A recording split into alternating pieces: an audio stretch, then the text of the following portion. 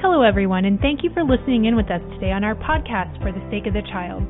Our podcasts are brought to you by the Military Child Education Coalition, whose work is focused on ensuring quality educational opportunities for all military-connected children affected by mobility, family separation, deployments, and transition. Here at the MSEC, we want to ensure that every military child is college, workforce, and life ready. In our podcast, we will share your stories as we talk to military service members, professionals, parents, and military kids. Please like, share, and subscribe. And we appreciate your comments, questions, and ideas for topics that you would like to hear more about. Welcome, everyone, to our podcast For the Sake of the Child. My name's Tara Gleason. I'm a professional educator, curriculum developer, researcher, and now podcast producer for the Military Child Education Coalition. I'm also a parent and the spouse of an active duty service member. Joining me today is Roly Sampson, the Military Family Liaison in Moore County Schools. I want to talk about some of the welcoming practices used in the district that I really think models what right looks like. Thank you for joining us today. It's my pleasure to be here. First, can you tell us a little bit of your background? I am also a military family member, so I was born, raised in the military. My father was a career NCO and a Vietnam-era veteran. I joined the military when I was in college. I enlisted in the National Guard and then later took a commission on active duty as an engineer officer where I met my husband. I left the military when I was still a pretty young officer after an injury, and so I spent most of my husband's career as a military spouse. Right now I work for Moore County Schools. I'm the military liaison for this district. This is my third year in the position, and it grew out of advocacy for military families in our school system who really felt like we needed more than just volunteers. We actually needed a presence at the central office to support military families. I have a master's in counseling from Wake Forest University, and I really enjoy where I live outside of Fort Bragg. You mentioned the military family liaison position. Can you tell us a little bit more about what this position entails and how you came to take this over in the district? Yes. So in the state of North Carolina, the state actually created 4 positions in school districts that support military installations. So every major installation has also that primary school system for that cantonment area. So for Fort Bragg, it's Cumberland County. Camp Lejeune has one. Seymour Johnson Air Force Base has one. And so does Cherry Point has one. We actually work for the school system, so even though these were state-funded positions, they actually work for the school system. Moore County is unusual because we are not the school system that the liaison from the state is paid for. So our school district recognized that we were seeing exceptional growth in the number of military families we had, and our military families members wanted the same level of support that was happening in the other communities. And so I'm actually locally funded, so I'm funded through the school district for the position. So I work for the school system. My job is to advocate on behalf of military family members. I help them as they transition in and out. I work with the school counselors so we can ensure that credits transfer correctly. I help develop professional development for teachers and staff. I go down to schools, sort of talk about how to navigate the military students on their population. We have some unique populations for military families in this community that look a little bit different than most of our conventional units.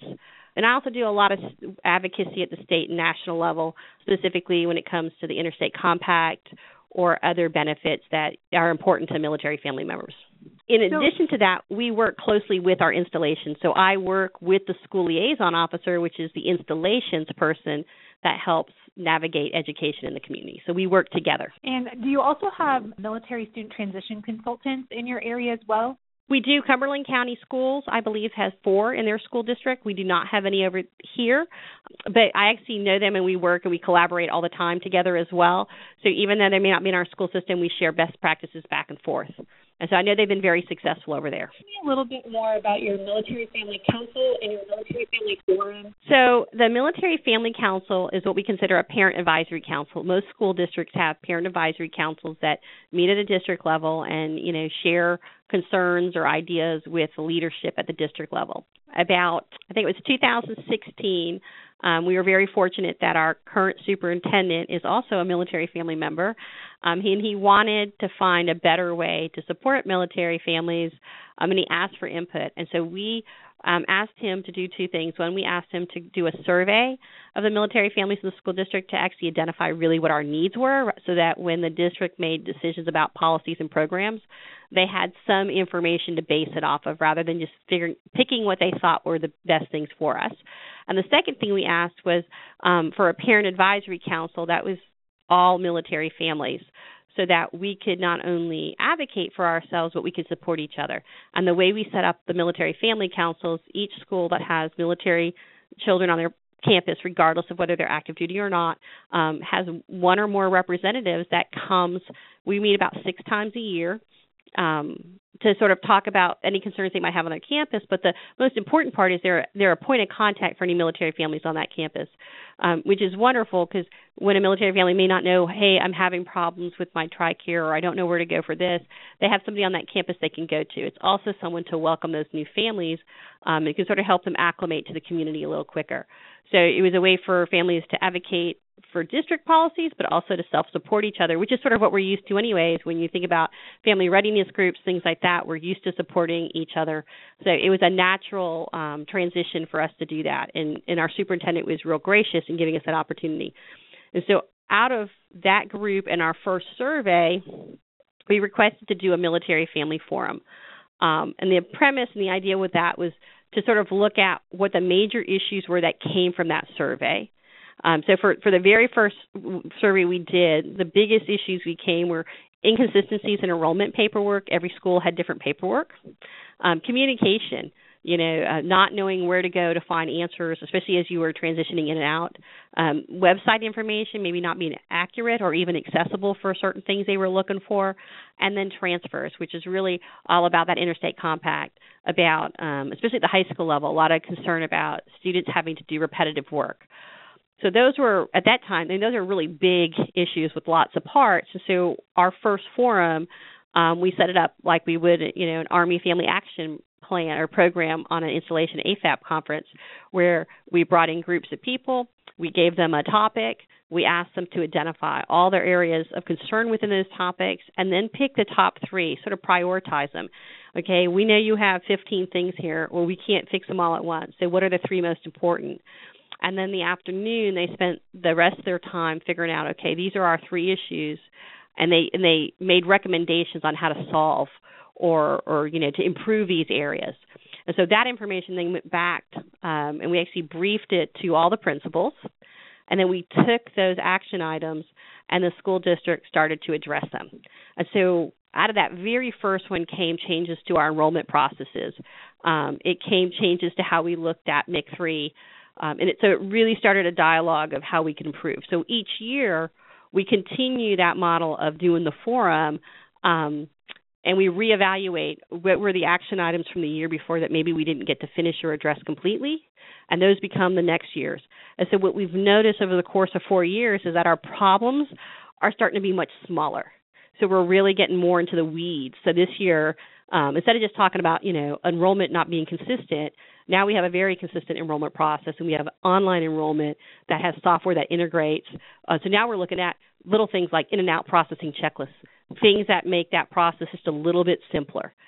So it's really been a real productive thing for our district. So the next thing I want to talk about, we're starting to get into what I would consider impact aid season. At the district I'm at, we're already receiving emails. They're doing it online. Can you tell us a little bit about what impact aid is, and then how you increase participation for families in your district to complete that impact aid survey?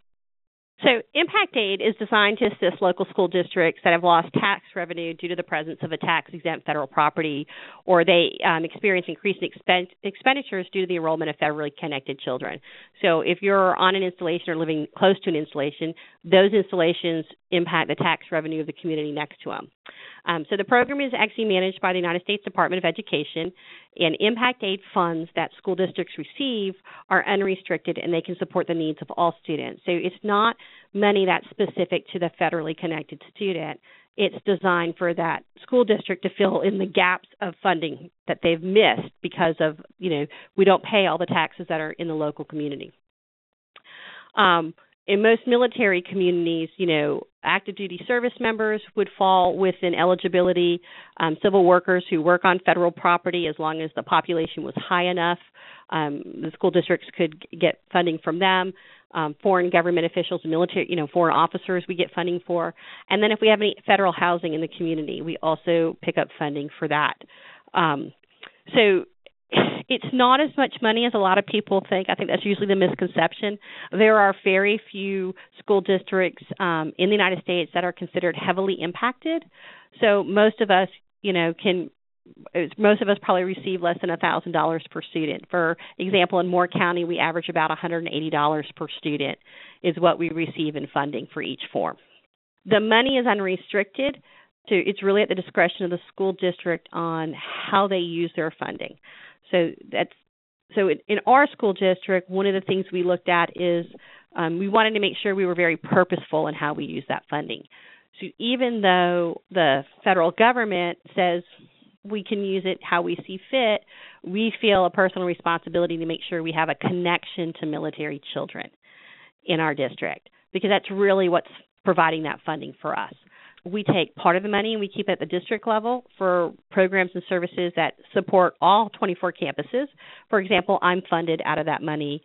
We fund a school resource officer. We do some school safety with that money. We put money aside for professional development, including the Military Child's Education Coalition's National Training Seminar every year. We use money from there to support our student-to-student programs, as well as to send them to that training seminar, which they love. And this year, we actually sent middle school students for the first time. So that was really great to send a large group of students to D.C. And then part of that funding is returned to the school. So every school that participates in Impact Aid also gets funding returned to them. And we use that funding, so they try to use that funding on their campuses in ways that also benefit military-connected students. So, for example, some of the schools will use it for additional tutoring. We have a couple schools who will use it for staff support for summer enrollment. Many of our data managers, who are the ones who do the enrollment during the summer, are only 11-month employees, so we don't have any coverage in the month of July, which is when we see an influx of new students. So being able to provide support during that month means that we can enroll students, and they don't have to wait until right before school starts. And we also use it for new student orientation. So you have some unique challenges as far as your demographic goes for the area that you serve. What were some specific things that you considered when you were presenting the Impact Aid survey or trying to get parents in your community to participate? That's a really good point. So in Moore County, Fort Bragg is a really unique installation. It has a lot of major commands. So we have a lot of conventional forces. We have, 18th Airborne Corps, which most people would think of as, the 82nd Airborne is in there. You have FORSCOM. We have a Joint Special Operations Command here, United States Army Special Operations Command. And with each of these commands, they have different ways of operating. And so within the Special Operations community, OPSEC is always a concern. So we've done a lot of work to sort of educate our families on the Impact Aid process, what it looks like, and where that form goes and how it's secured, because there's personal information that's shared on it. The other thing that we really were conscious with our form is not asking for information that we didn't need. So for service members who are in positions or serving in organizations where privacy and security are really important, we realized that we didn't need to ask for their unit, so don't put it on the form. So we really only ask for what the federal government requires us to ask for if we want to apply for aid. So on my form, the only thing I ask for that I probably don't already know about the student is the service member's rank. So we ask for the service members, their rank, their branch of service, their status, so if they're on active duty, and then we ask for their rank. And that's what we're required to collect in terms of from the federal government. We've expanded our form to include a few other classifications on it. So we also track our retiree and veteran populations, and we use this form also as our military identifier form. So instead of doing 2 surveys every year, we do 1. So that created much better participation. 2, really explaining to military families that once the form is collected, it's consolidated at the central office, and the only thing that we report to the federal government are total numbers. So that form never leaves the district or is seen beyond the district. The only time somebody would see that form who is not within our school district, right, really within my school department, because there's no reason for anyone else to look at these forms, and I actually keep them secured. They're under lock and key. would be as if we get audited. So the Department of Ed is, like every school system, most receive an audit at some point. We've been audited a few times, and that's when they come down and they look at the form. But they're really looking for completeness. They're not looking at individual information. So that was really helpful. And the third was working with the installation and trying to work with those commands where maybe we might see some resistance. And we found that when they sent out the notification that this was happening and they gave permission to their service members in those organizations to participate, we saw a huge increase in participation that year. And so we average a pretty high return rate compared to some of the school districts for this. Thank you for sharing that. I think that's really going to help parents understand kind of the backstory of Impact Aid and how it's used. And it's also going to help other districts get ideas on what you've been doing there. So I have had the opportunity to speak to your superintendent, and he said that parents in this county in particularly often are well prepared before they even arrive. What would you recommend in regards to welcoming practices for incoming military families? As far as from the school district perspective or from what a family should do as they're coming in? I would say both. I think that you've been on both sides of this fence. So okay. I think that you have a unique perspective as far as being on the parent side and then now serving on the school side. So I think both would be helpful. Yeah, it's funny because I still remember when, so we had lived in the school district, we had moved away and we returned. And I remember my return to the school district being very challenging. And I thought to myself, man, this was really hard. And I've lived here before and I know this place. So from the perspective of a parent when you're moving, there are things that you can do to make your life a little bit easier and probably the receiving school's life easier, especially if you're going to a school district that maybe doesn't have a high turnover rate for students. So one is hand-carrying copies of records. And the nice thing is that MIC3, which is the Interstate Compact, it provides a provision for you to do this. And so it's important for you to understand that because your sending school may be very reluctant to give you this information, but legally they're required to. So you can hand-carry unofficial records. I would totally encourage you to do that. If you have children who have IEPs or 504s, you need to not only hand-carry those records, you need to hand-carry any medical evaluations or anything else that might go to support that. So things like eye exams, shot records, those are all things that you should hand-carry as you're coming in. Hand-carrying your birth certificates for students will make that process quicker.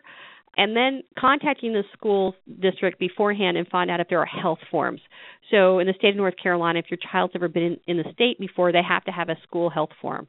But if they want to play sports at the middle school and high school level, they also have to have an athletic form, which requires physicals.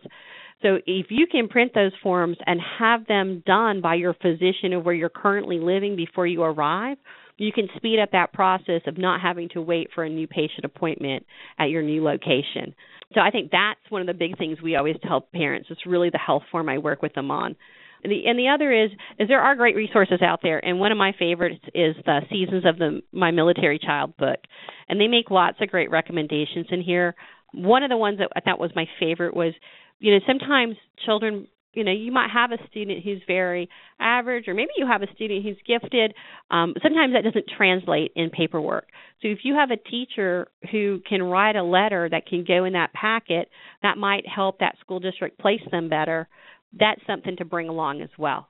And any testing you might have. So whether it's some kind of standardized testing, if your school district did, Iowa State testing, or if you have ACT, SAT scores, all that information just helps that school counselor and that administration better place your child when you get there.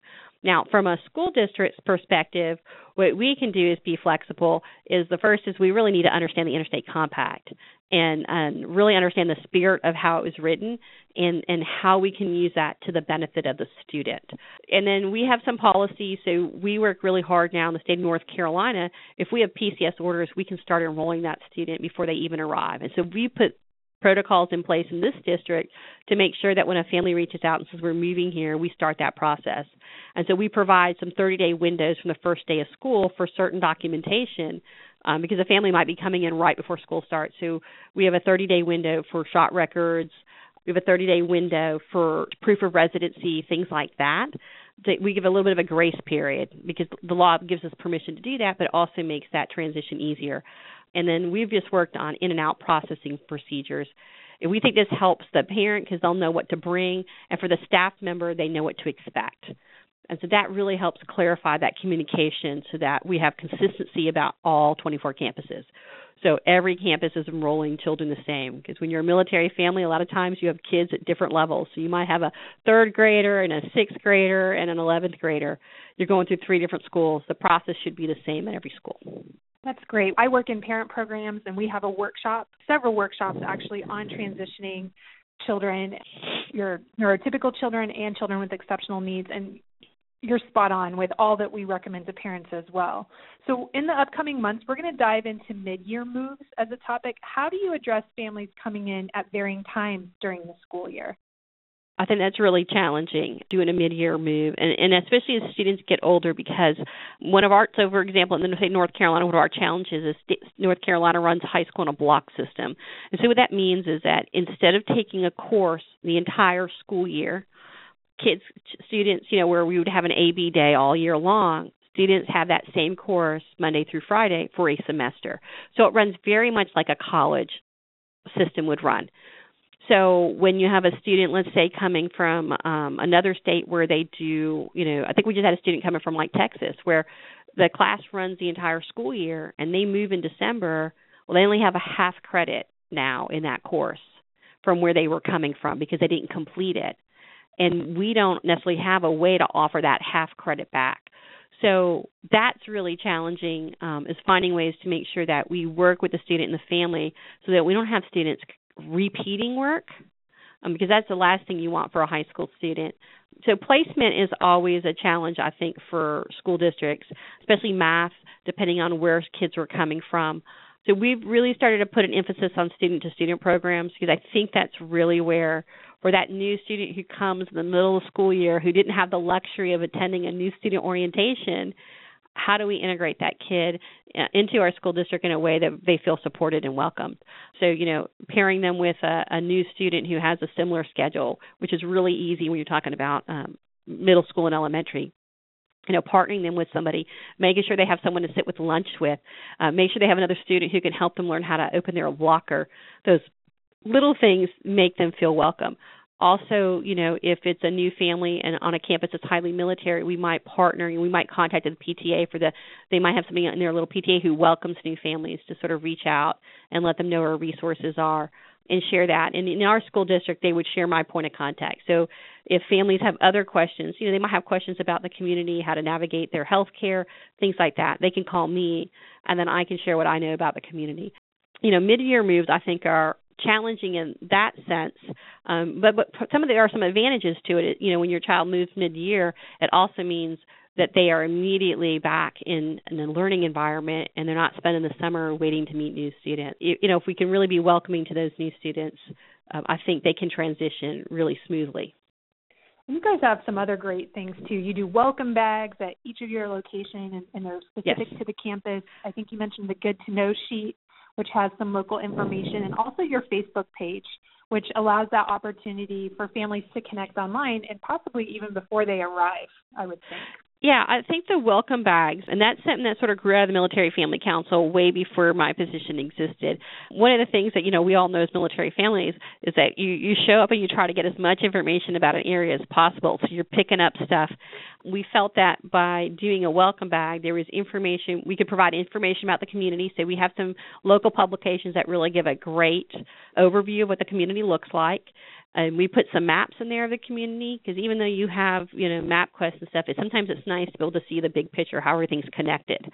And then we put stuff that's specific to the district. So we have, one sheet that has all the schools, start times, end times, their phone numbers, and all the different social media and local community links that you might want as a parent. We put information there about inclement weather, because if you're coming to North Carolina, let's say you lived in Alaska, or, you're at Fort Drum, where it snowed, you still went to school. When you come to North Carolina, it snows and life stops, because we don't have the same structure for vehicles and stuff to take care of the roads in the same way. So we put inclement weather in there so you understand what the policy is going to look like and how you're going to find out if we have school. And then we do attendance policies, because there are some exceptions for attendance, things that we excuse for military students of active duty service members that might be different than other students. And so we have the attendance policies that are for everybody, and then we have those additional policies really that are supported by both our legislature in the state of North Carolina, but also by the Garrison Commander's guidance. And then each school adds their own personal information. So we do a base bag, and then the bag goes to the schools. And so the goal is that no matter when a family enrolls, we want to give them a bag that has that information. Whether they're military or not, we want them to have that bag because moving is moving. And so the people who enroll at the school will put their school-specific information, their car line, their parent guidelines, all that stuff can also go in the bag. And then this way, if you weren't there at the beginning of the school year and you weren't there for all those things that they were presented at their new student orientations and their back-to-school nights, you still don't miss out just because you came later in the year. Our Good to Know sheet stemmed out of, especially from the high school and middle school, parents who were transitioning in and their kids were missing opportunities for things like governor's school, to apply for the North Carolina School of Math and Science, because they didn't know these programs even existed. So what we did is we put all those little programs and services on one page.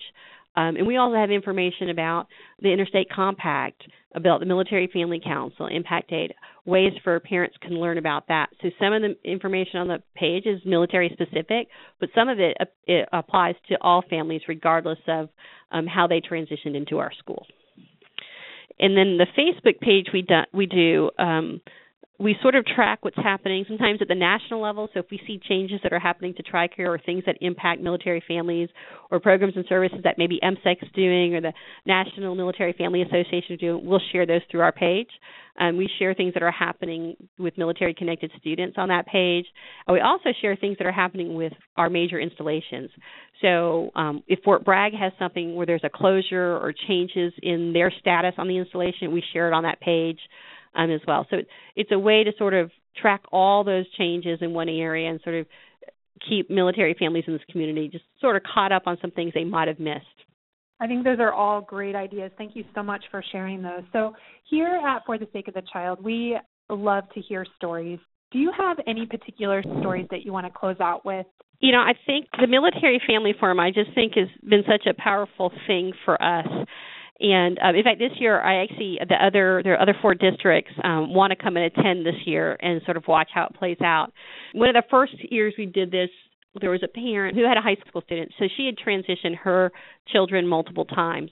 So by the time you're a high school parent, you have this process, like if you've moved multiple times, you have this process down to a science. You learn lessons the hard way as an elementary parent, but by the time you're in high school, it's solidified.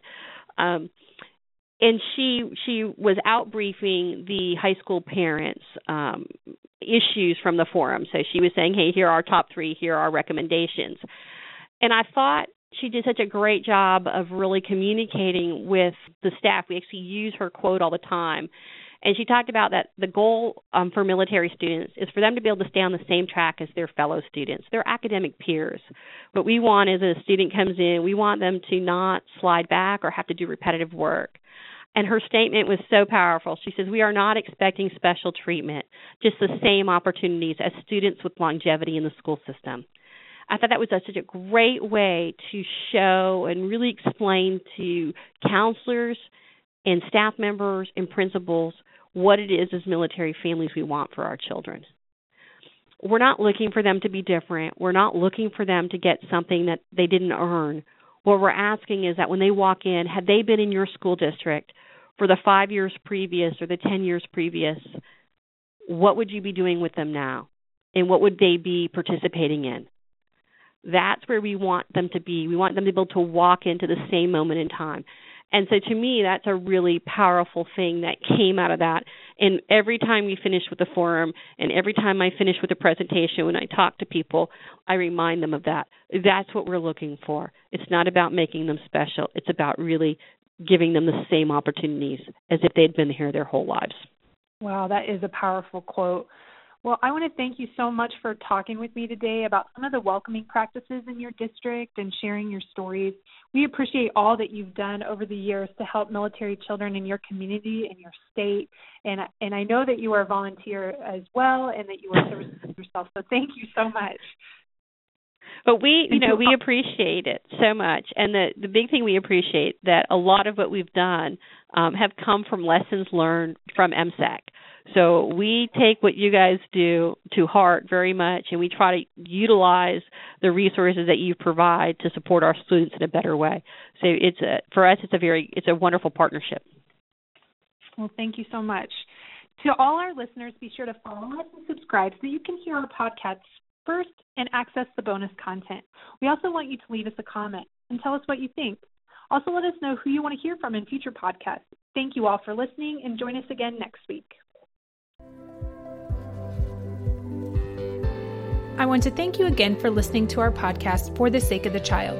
We would like to invite you to visit our website at www.militarychild.org. Like the MSEC on Facebook and follow us on Twitter. Please join us again next time as we share more stories that impact our military-connected kids.